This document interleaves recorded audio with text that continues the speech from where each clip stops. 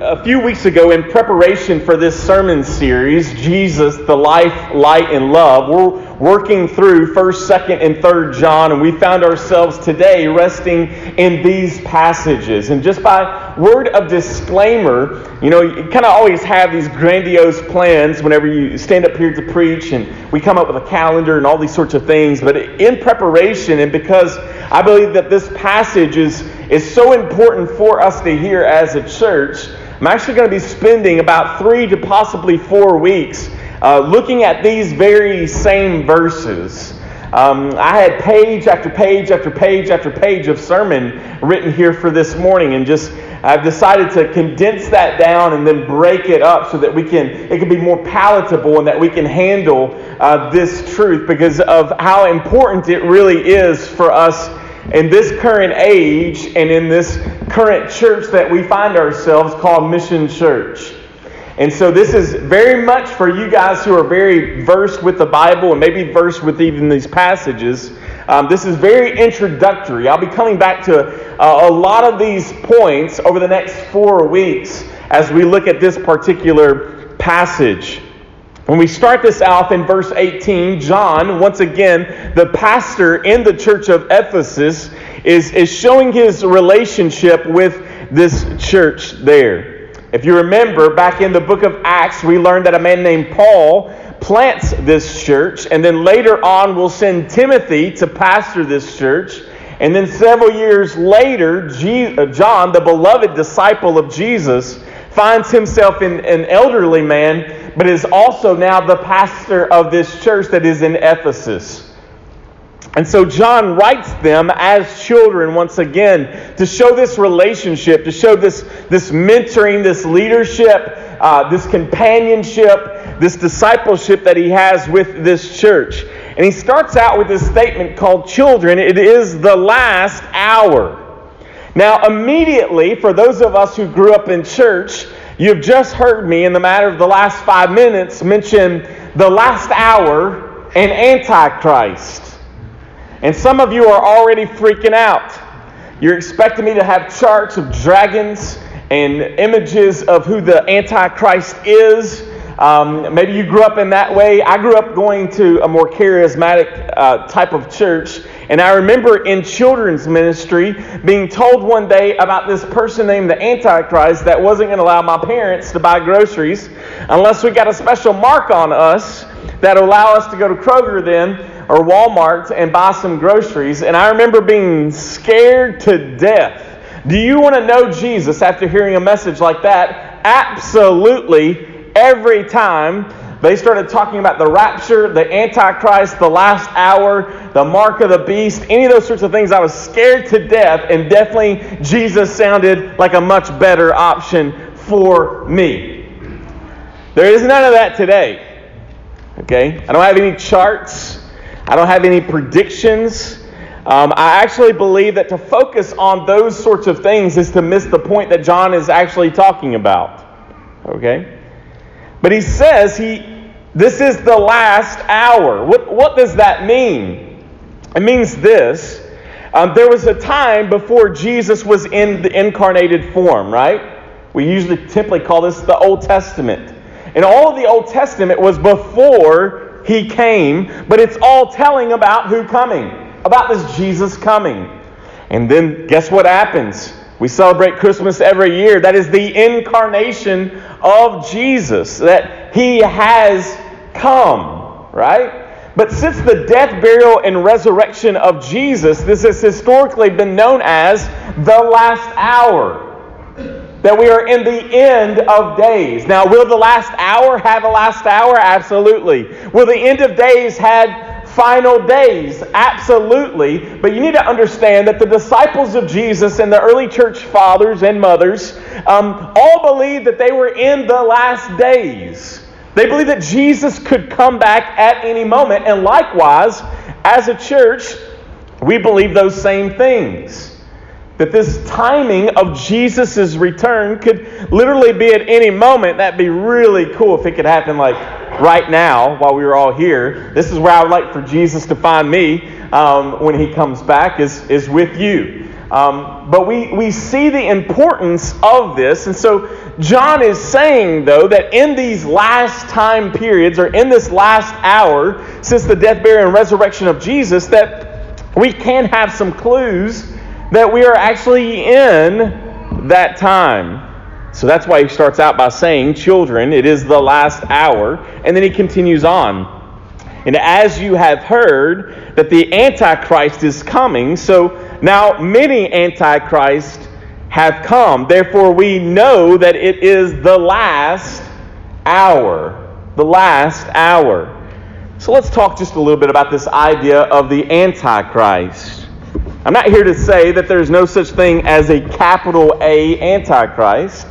I actually have some thoughts about it, but that, again, is not the main driver of this passage. John does allude that there is this idea of a singular Antichrist that it has either come or that is coming. So we see that inside of this Scripture, and yet he's got something that is more alarming. Is not this idea of just a singular Antichrist, this figure, but that there are many Antichrists. Now what's interesting as well, from you Bible nerds out there, is the word Antichrist is only used by this guy named John. And if you want to know the passages that talk about the Antichrist, guess where you'll find those? 1st and I believe 2nd John. Paul doesn't talk about this idea or use this terminology of Antichrist.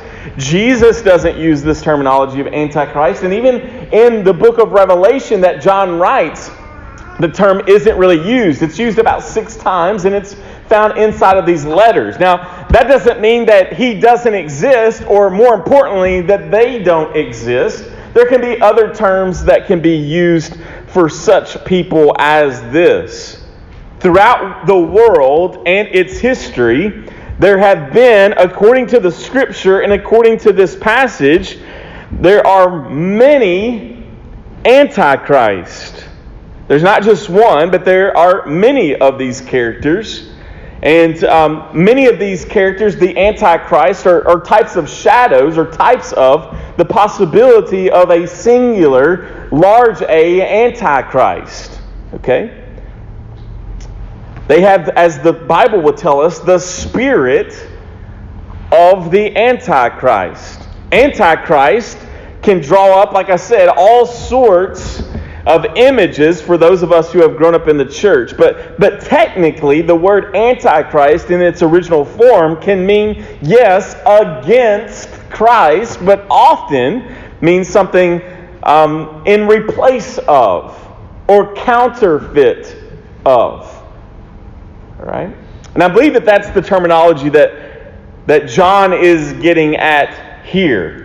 If you're taking notes this morning, the first thing that we need to understand from this passage, and that we learn from the whole passage as a whole, is this: that the Antichrist denied the biblical Jesus and sound doctrine. The Antichrist, the many of them, and guess what? They were not only taking place during the time of the Scripture, but even in 2020, there are many Antichrist, as we're going to see over the next several weeks. Antichrist deny the biblical Jesus and sound doctrine.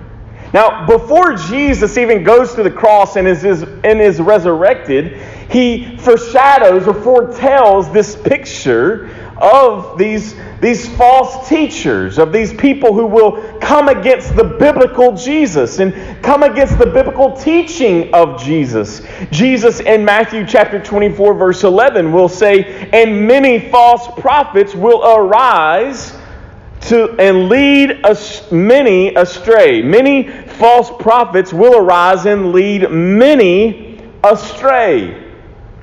We see this image. Jesus, again, before he is dead, buried, and resurrected, is warning the early church. He's warning those early church planters, those early disciples, those early pastors that, hey, guess what, fellas? That there are going to be false prophets.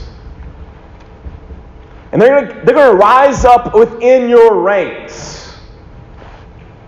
And they're going to lead a lot of people astray. They're going to lead a lot of people away from me. They're going to convince a lot of people to go away from me. They're going to seduce a lot of people away from me, the Christ, away from Jesus.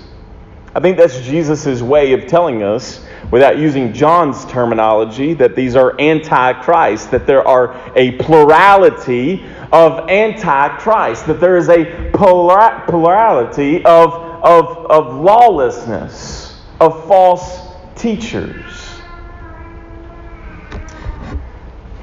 This is a really interesting issue within the life of the congregation. These antichrists will sow doubt and confusion. They, again, are counterfeit Jesus is. You don't make something counterfeit that doesn't exist in reality, do you? A counterfeit is always a twisted, a blurred version of something that is real. And that's what these antichrists are. Many of them, in the case of the church at Ephesus, have risen up in the ranks within the church, and they deny the realities of the biblical Jesus. Just like Jesus had the forerunner of John the Baptist, right? He's the guy that was preparing the way. He was in the wilderness wearing really weird clothes, looked like a wrestler probably, eating locusts and wild honey, and he's calling people to repent. And the Old Testament tells that there will be this character that will come before the Messiah, right?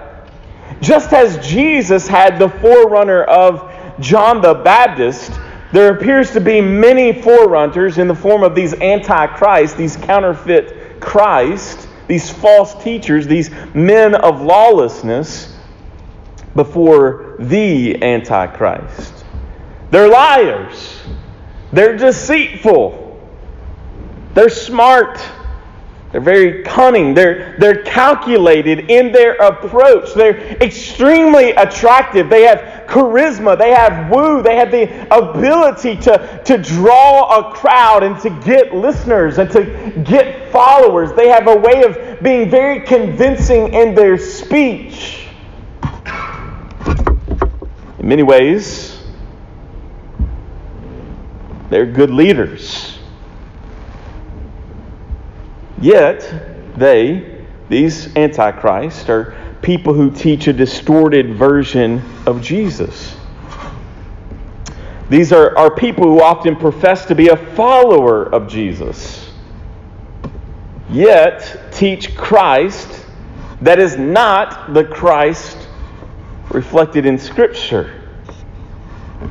They don't always oppose Jesus, but rather redefine Him and His teachings. I've got a good friend here with today. I won't bust him out. Dino, he's sitting right over here. He's one of my leadership students, and I love this young man very much. And Dino can tell you, as you guys have heard here today, that in my teaching up at Western, I do this religion survey with my college freshmen, of which Dino was one of these characters at that time. And in teaching that class and giving out this survey, what's interesting about it is how many, as I've shared with you before, of how many of my students are professing to be followers of Jesus, and yet when you continue to ask them questions about this Jesus, it does not match the biblical Jesus. See, this is the trap of our culture. It's the trap of our society. Is that they have created this idea of Jesus. Do you love Jesus? Well, yes. Are you saved? Absolutely. Man, I love this Jesus. And yet when you press into that Jesus, you quickly realize that, man, it is a shadow. It's a blurry version of the biblical Jesus. And if you begin to speak about the biblical Jesus to these folks, to these friends of ours, to these neighbors of ours, to these family members of ours, to these churchgoers of ours, you will quickly realize that they're not cool with that Jesus. They're not cool with the biblical Jesus. But they're fine of the Jesus of their own imagination. See, many world religions, brothers and sisters, do not oppose Jesus. In Hinduism, Jesus is a holy man, enlightened man. And Jesus, one of the 1,000, if not millions, of their gods. Jesus in Buddhism is an enlightened man who reached the highest stage within the system of Buddhism.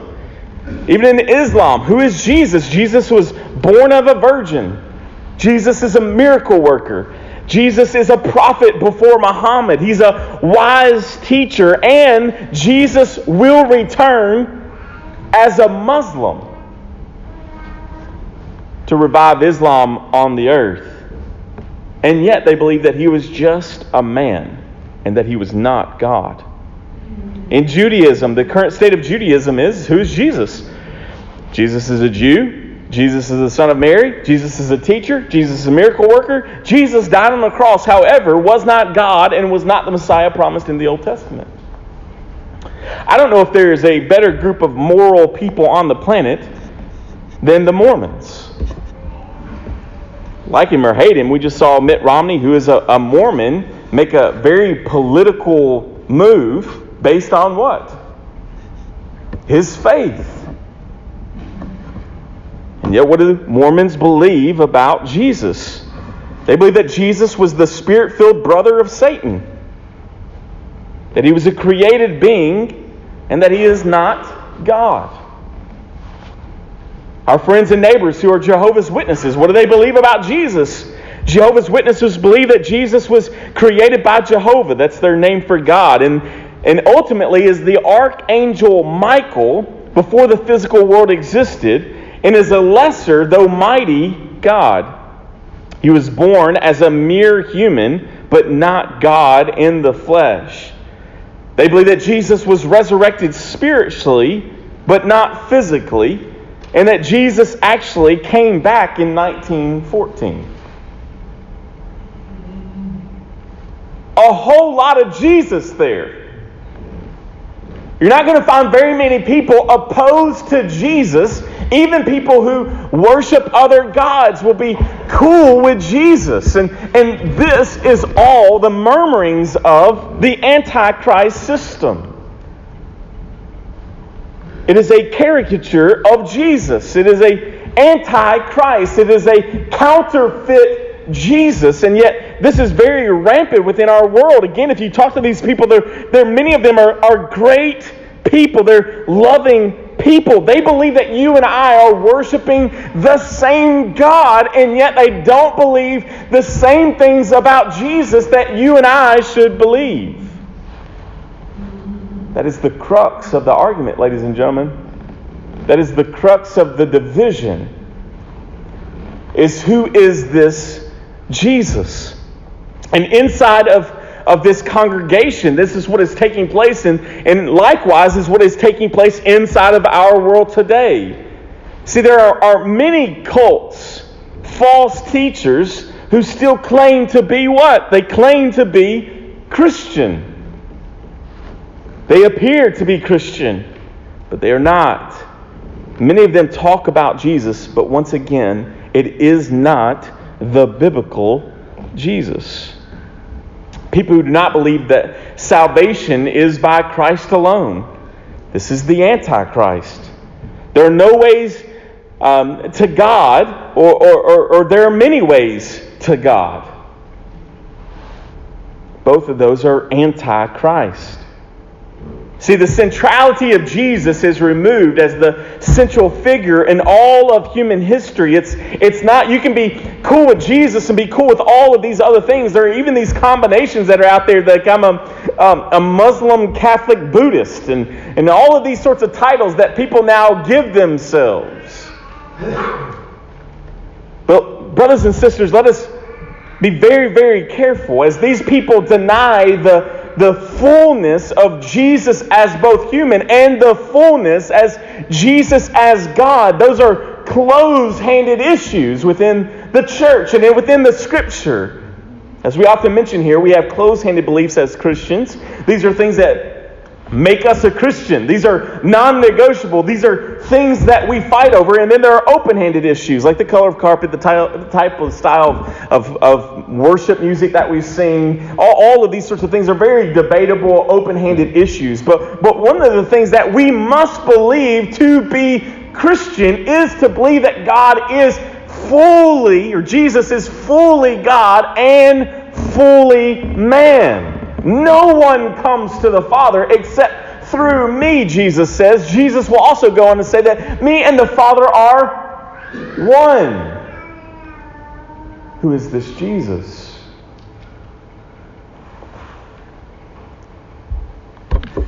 And yet these antichrists will deny the biblical Jesus, and they will simultaneously pick up behaviors and beliefs from the world because they love the world, according to 1 John,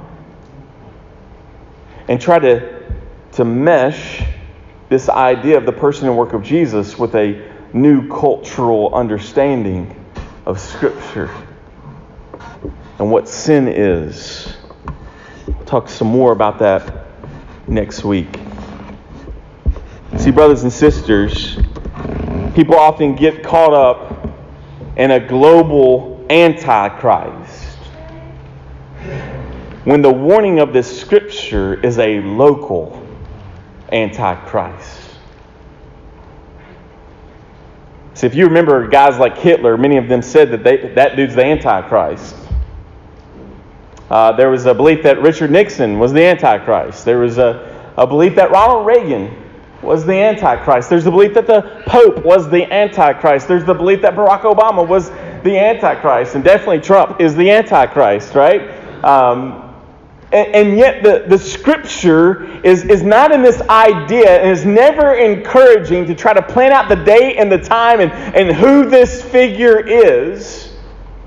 The warning is not trying to look at who this character is from a global perspective, but the idea and the warning that John is getting at is again not saying that there's not this singular Antichrist, but rather John is warning this local church, the church that he pastors, against the Antichrist in the local church. The one sitting on the pews next to you. The one standing on the stage.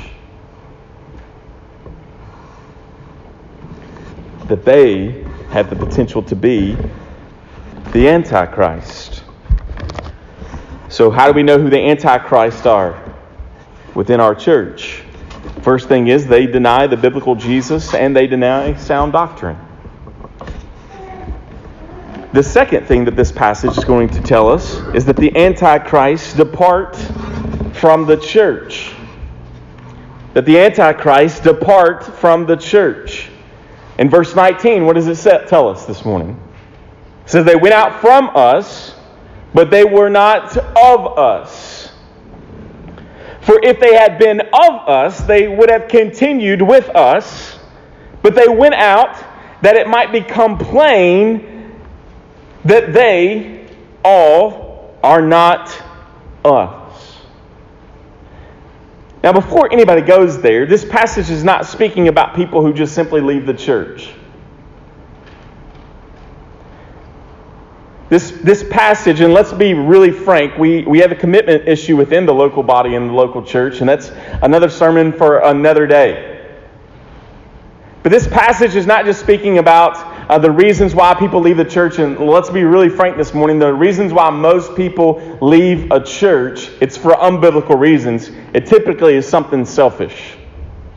They don't like something, or it doesn't fit their needs the best. And it's a selfish motive to leave the church. Okay? But it happens. It's a reality. There are biblical reasons to leave a church, though. And again, that's not what this passage is speaking about. This passage is speaking directly to this idea of how do we know who these antichrists are. And ladies and gentlemen, let's be very careful here as well, because even when we say that this passage, that it doesn't mean that they're altogether leaving Jesus from their viewpoint, or that they're leaving church altogether, because what they may do is go across the street from your very building and establish a new one. One that fits their picture of Jesus, and one that fits their social norm. These people within inside of the church at Ephesus have left the church. And John is trying to reiterate to this small group that is left, here's the deal, they were never really a part of us. Yes, they may have sat on a pew next to you. They may have sung those songs. They may have even carried a membership card with them. They may have given to the offering, participated in communion. They may have even wore t-shirts saying how much they love the church and posted things about the church on their social media. They may have, in all these ways, carried themselves as a people who seemingly loved Jesus and loved the church. And yet John is saying to them, they're not really a part of us. That they themselves are preaching a counterfeit Jesus because they are themselves false converts. They are counterfeit Christians who wholeheartedly believe that they're saved. The most difficult person to reach with the gospel is the person who believes that they're saved. Had lots of those conversations with people. And they're the most difficult ones to share Jesus with because they got Jesus. The problem is the Jesus that they got is not the Jesus of Scripture. And the salvation that they have is not the salvation that is painted inside of Scripture. Isn't it interesting this morning, though? Where did these antichrists come from? They did not come from outside. They came from inside. They left us. See, Antichrist is not out in the world. Antichrist are inside of the local church. They claim to be Christian, yet deny close-handed, or yet deny these close-handed truths about Jesus and about His teachings.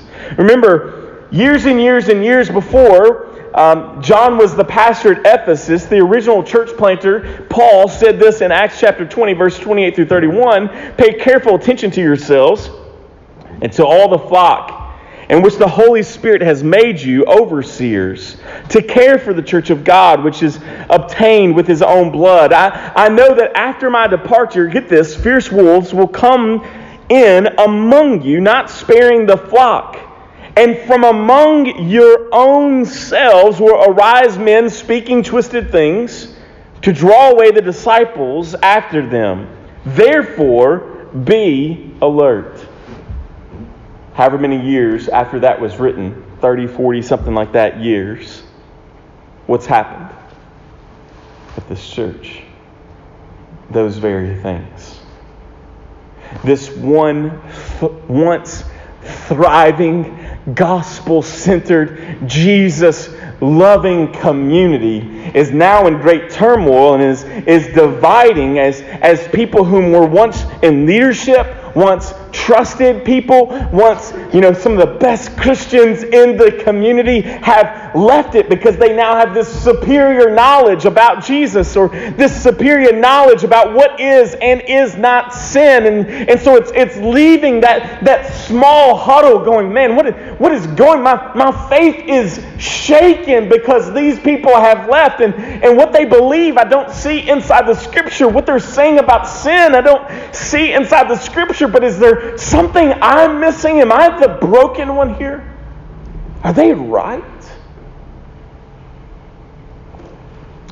Come back next week and we're going to talk more about the effects of when that happens inside of our lives and the shocking, just the gut punch to our faith.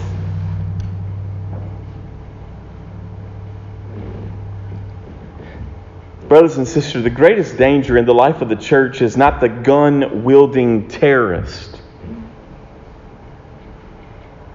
The greatest danger is often the person with the spirit of an antichrist carrying a Bible.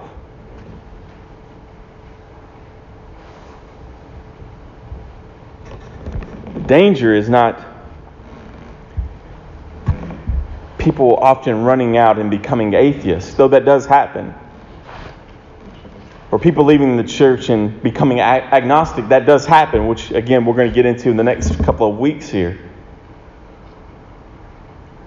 The danger is a person who is lost and unsaved, wielding their influence within the church to lead many people astray. They wear sheep's clothing, but they're really a wolf. And sometimes it can be really hard to tell who the wolves are. Sometimes they're MC leaders, sometimes they're pastors, sometimes they're song leaders, they're children's workers. And they're wolves. And they will often get influence within the church and can quickly lead people astray.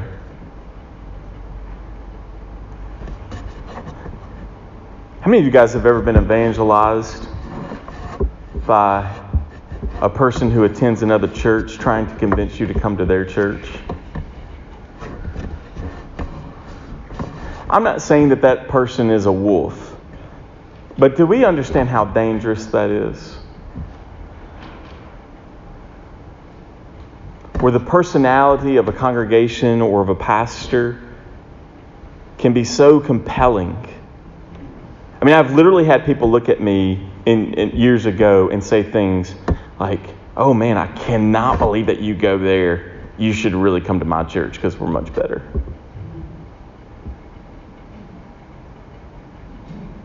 See, that sounds like a church built upon a personality. It sounds like a church built around a style. It doesn't sound like a church built around the person of Jesus. And yet that's our temptation, is to call that evangelism. Mission Church, please don't do that. Especially if it's a gospel-centered, Bible-believing. Now, whenever people leave Mission Church, not because they're antichrist, but just because of whatever reason, one of the conversations that we always have with these folks is, where are you going? Because there are definitely places that I would encourage them not to go. But that's a private conversation. There are definitely places inside of Bowling Green that I would not advise for you to go. Okay? But there are simultaneously a lot of great partnering churches that may do things a little bit different than we do, but our heart is the same, our desire is the same, the message is the same, though the method may be different. Brothers and sisters, can you feel the tension that's happening inside of the church at Ephesus? Can you see that? And I know, because again, we are, I don't know if this is a blessing or a curse, but here's the deal. If Mission Church ends, you can just go down the road. But this was not the case in the early church. Right now, I want you to think about the most spiritual, influential person in your life ever. I'm going to give you a minute. There you go. I want you to think about the most spiritual, influential person in your life. And imagine that you get a call from them tomorrow informing you that they have come to some new beliefs about Jesus, or that they have denounced Christianity altogether. How would that affect you? If my mama was to call me this afternoon and tell me that she no longer believed,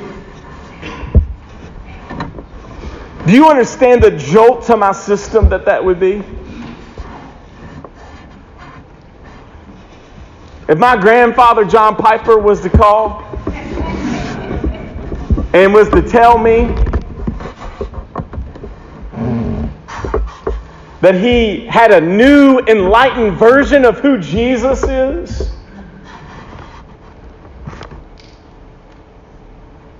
or a new understanding of what sin is, think about that person and think about that call. Because that's what's happening inside the church at Ephesus.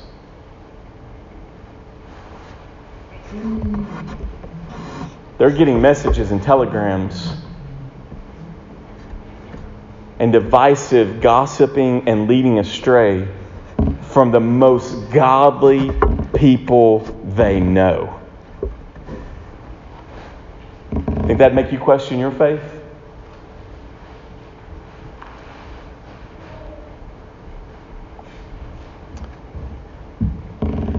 See, brothers and sisters, they prayed a prayer, these antichrists did.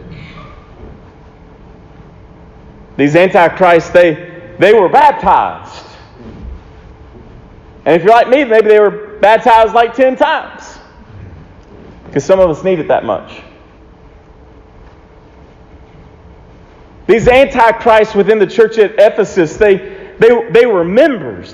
They were well versed. They had maybe cultural doctorate degrees in the Bible and in the Old Testament. They knew their stuff. They knew their church history. They knew their original languages. Maybe they had doctorate degrees from the Southern Baptist Theological Seminary. These are people who knew the stuff. They knew all of this stuff, and yet they left the church. They left the community of the church. And what did that do? It revealed, according to the Scripture, because they left the community of the church, it revealed that they were never Christians to begin with. And that is not left up to interpretation. That's what the Bible says. That's why at Mission we take church membership very seriously. Your salvation may depend on it. I'm not saying at all that you're saved by membership. You can't stand before God when they go, woo, I got the membership card. I'm not saying that.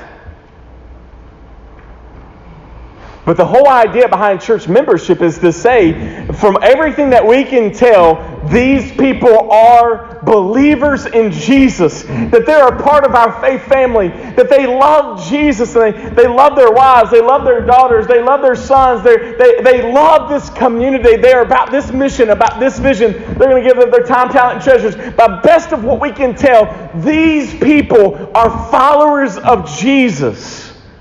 And likewise, when we have to remove them from the church, it's not determining that they aren't saved, but it is saying very seriously that we do not know anymore.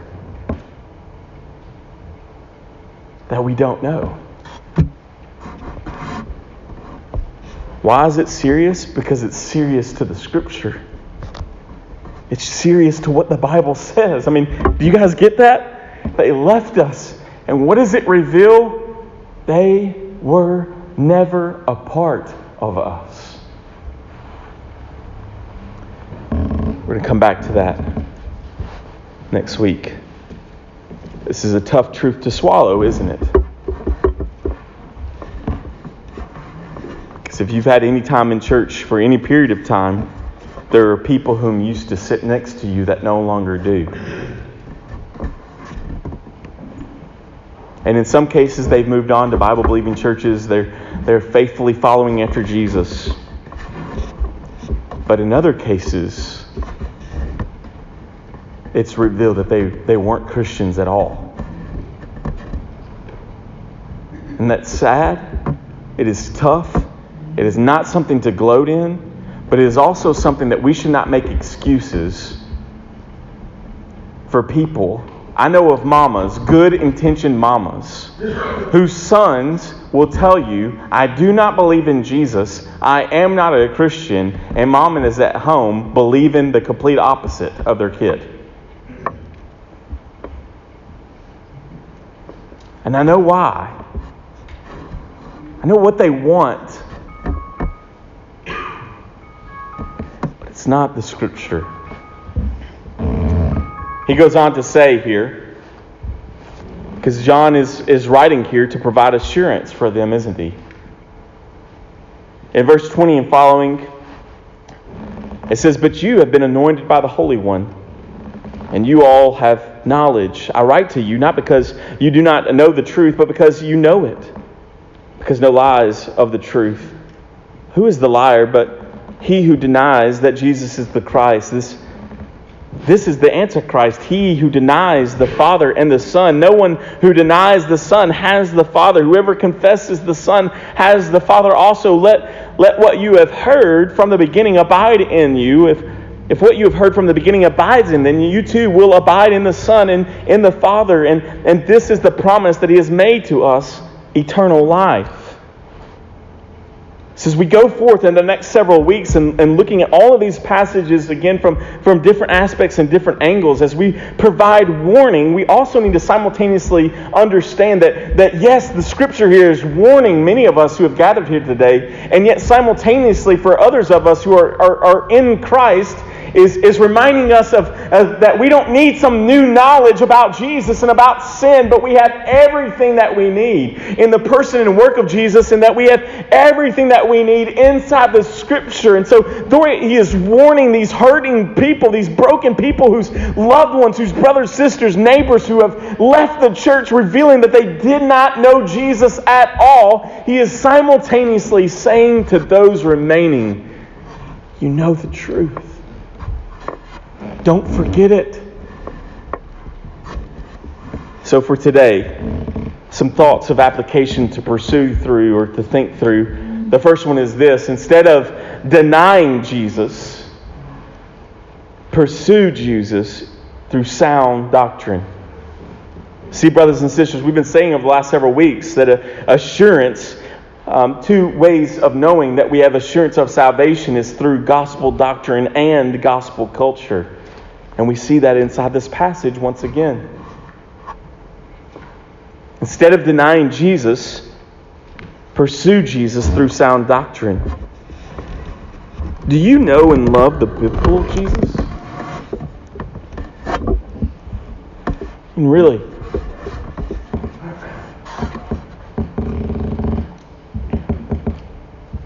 do you know Him?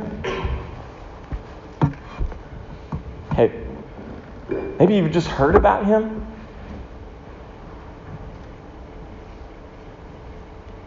But do you really? Excuse me. Now everyone's awake. Do you know and love this biblical Jesus?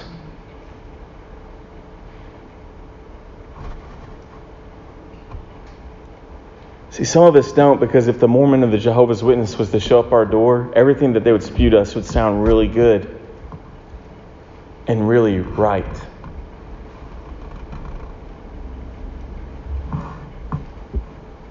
Mission Church, may we consider a pursuit of Jesus through sound doctrine. Secondly, instead of departing from the local church, devote yourself to the local church. And I'm not just talking about the gathering on the Sunday morning. Ladies and gentlemen, I've been at this long enough. March the 4th, I start my 19th year of pastoral ministry. And there's some things that I've seen, some patterns in people's lives. When people start to slowly miss and disappear, it typically reveals something about their hearts. Oftentimes, it's what they believe to be hidden sin. And yet it is not hidden to the Lord. I'm not saying necessarily that they are non-Christians. It may later down the road reveal that they are non-Christians.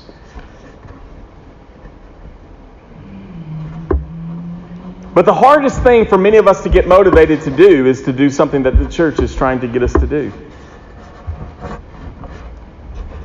In our situation, Cash has the worst day out of 7 days is always Sunday morning. How many marital spats, disagreements happen on a Sunday morning on your way to church or on the Saturday before? Isn't it crazy that the sniffles that would never keep us out of work will keep us out of the Sunday morning gathering or the prayer time or the missional community? Do we not see the coincidence that this is the ploy and the work of the enemy?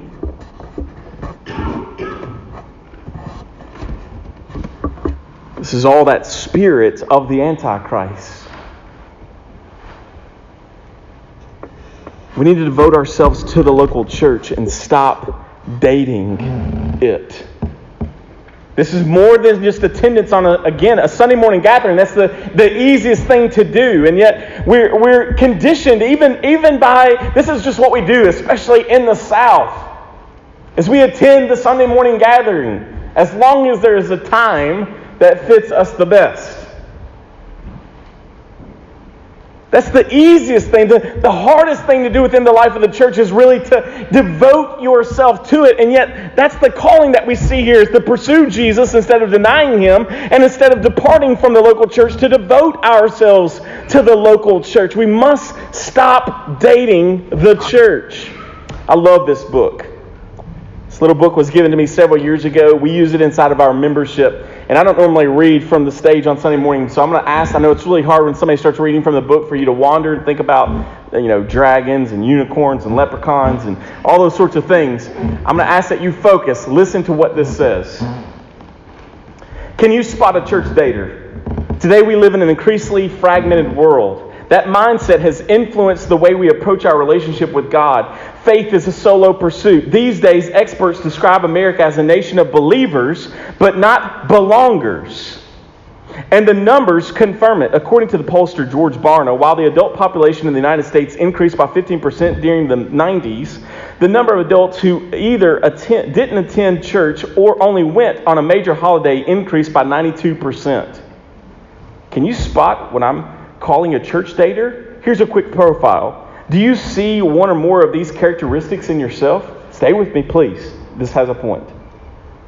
First, our attitude toward the church tends to be me-centered. We go for what we can get: social interactions, programs, or activities. The driving question is, what can church do for me? A second sign of church dater is being independent. We go to church because that's what Christians are supposed to do. But we are careful to avoid getting involved too much, especially with people. We don't pay too much attention to God's larger purpose for us as a vital part in the specific church family. So we go through the motions without really investing ourselves. Most essentially, a church dater tends to be critical.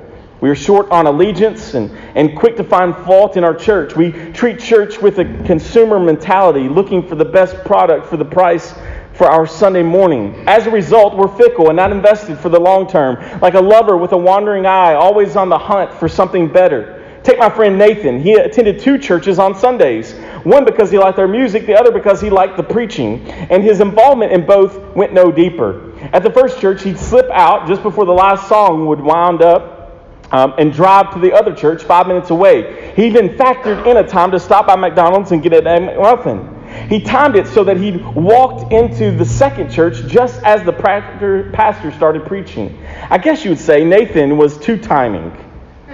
If you see yourself in any of these descriptions, I want you to hear from this former church dater. God has something better for you and me than dating the church. What practiced daters like Nathan and Jack don't realize is that what they assume is working for their personal gain is actually resulting in serious loss for themselves and others. I'm writing this book because I want you to share, get this, I want you to share with other sincere followers of Christ the profound blessings that come with living a life committed to the church. I want you to catch a glimpse of the beauty of God's plan for the church in each believer's life and the unimaginable power that could be unleashed through one generation embracing that plan. And why shouldn't that generation be ours? But before we look at the benefits of commitment, consider what is lost when the church dating becomes a way of life. The plain fact is, when we resist passion and commitment to our relationship with the church, everyone gets cheated out of God's best. You cheat yourself, you cheat the church community, you cheat the world. I hope that you have the courage to stay with me, because the biblical insights we're looking for in this book have the potential to bring tremendous change for the better in your life. And what a powerful, powerful truth. I love this book. I love what I just read to you. There's so much oozing from 1 John inside of that statement and inside of this verse that we just read, that I've read inside of this book. But here's what I need you to get right here. Please listen to me. the guy who wrote that book is no longer a Christian. He was the pastor of a megachurch. And today he's not a Christian. In 2019, he got a divorce from his wife. He left his wife, his kids. He left the megachurch he was the pastor of. Left his wife, left his kids, does not believe anymore. And at one time, for about a period of 10 years, was one of the most recognized Christians on the planet. Many of us base our dating as a Christian based on what this man had said at one time. He's pulled all of these books from the shelves. And now he marches in gay pride parades.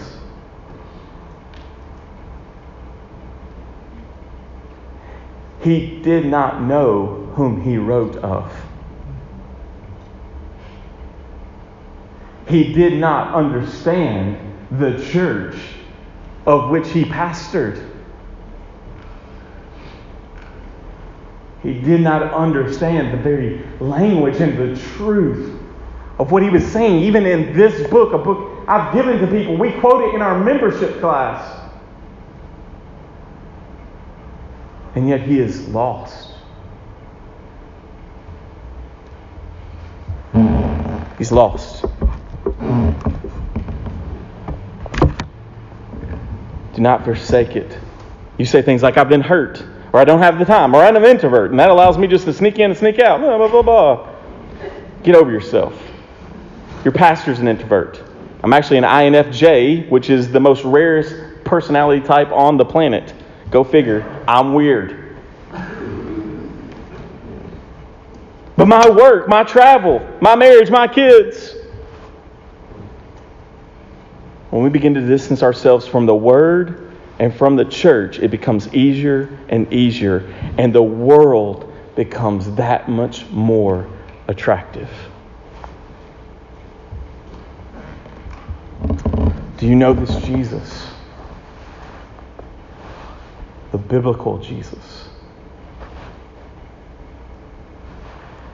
And do you belong to the church? Let's pray.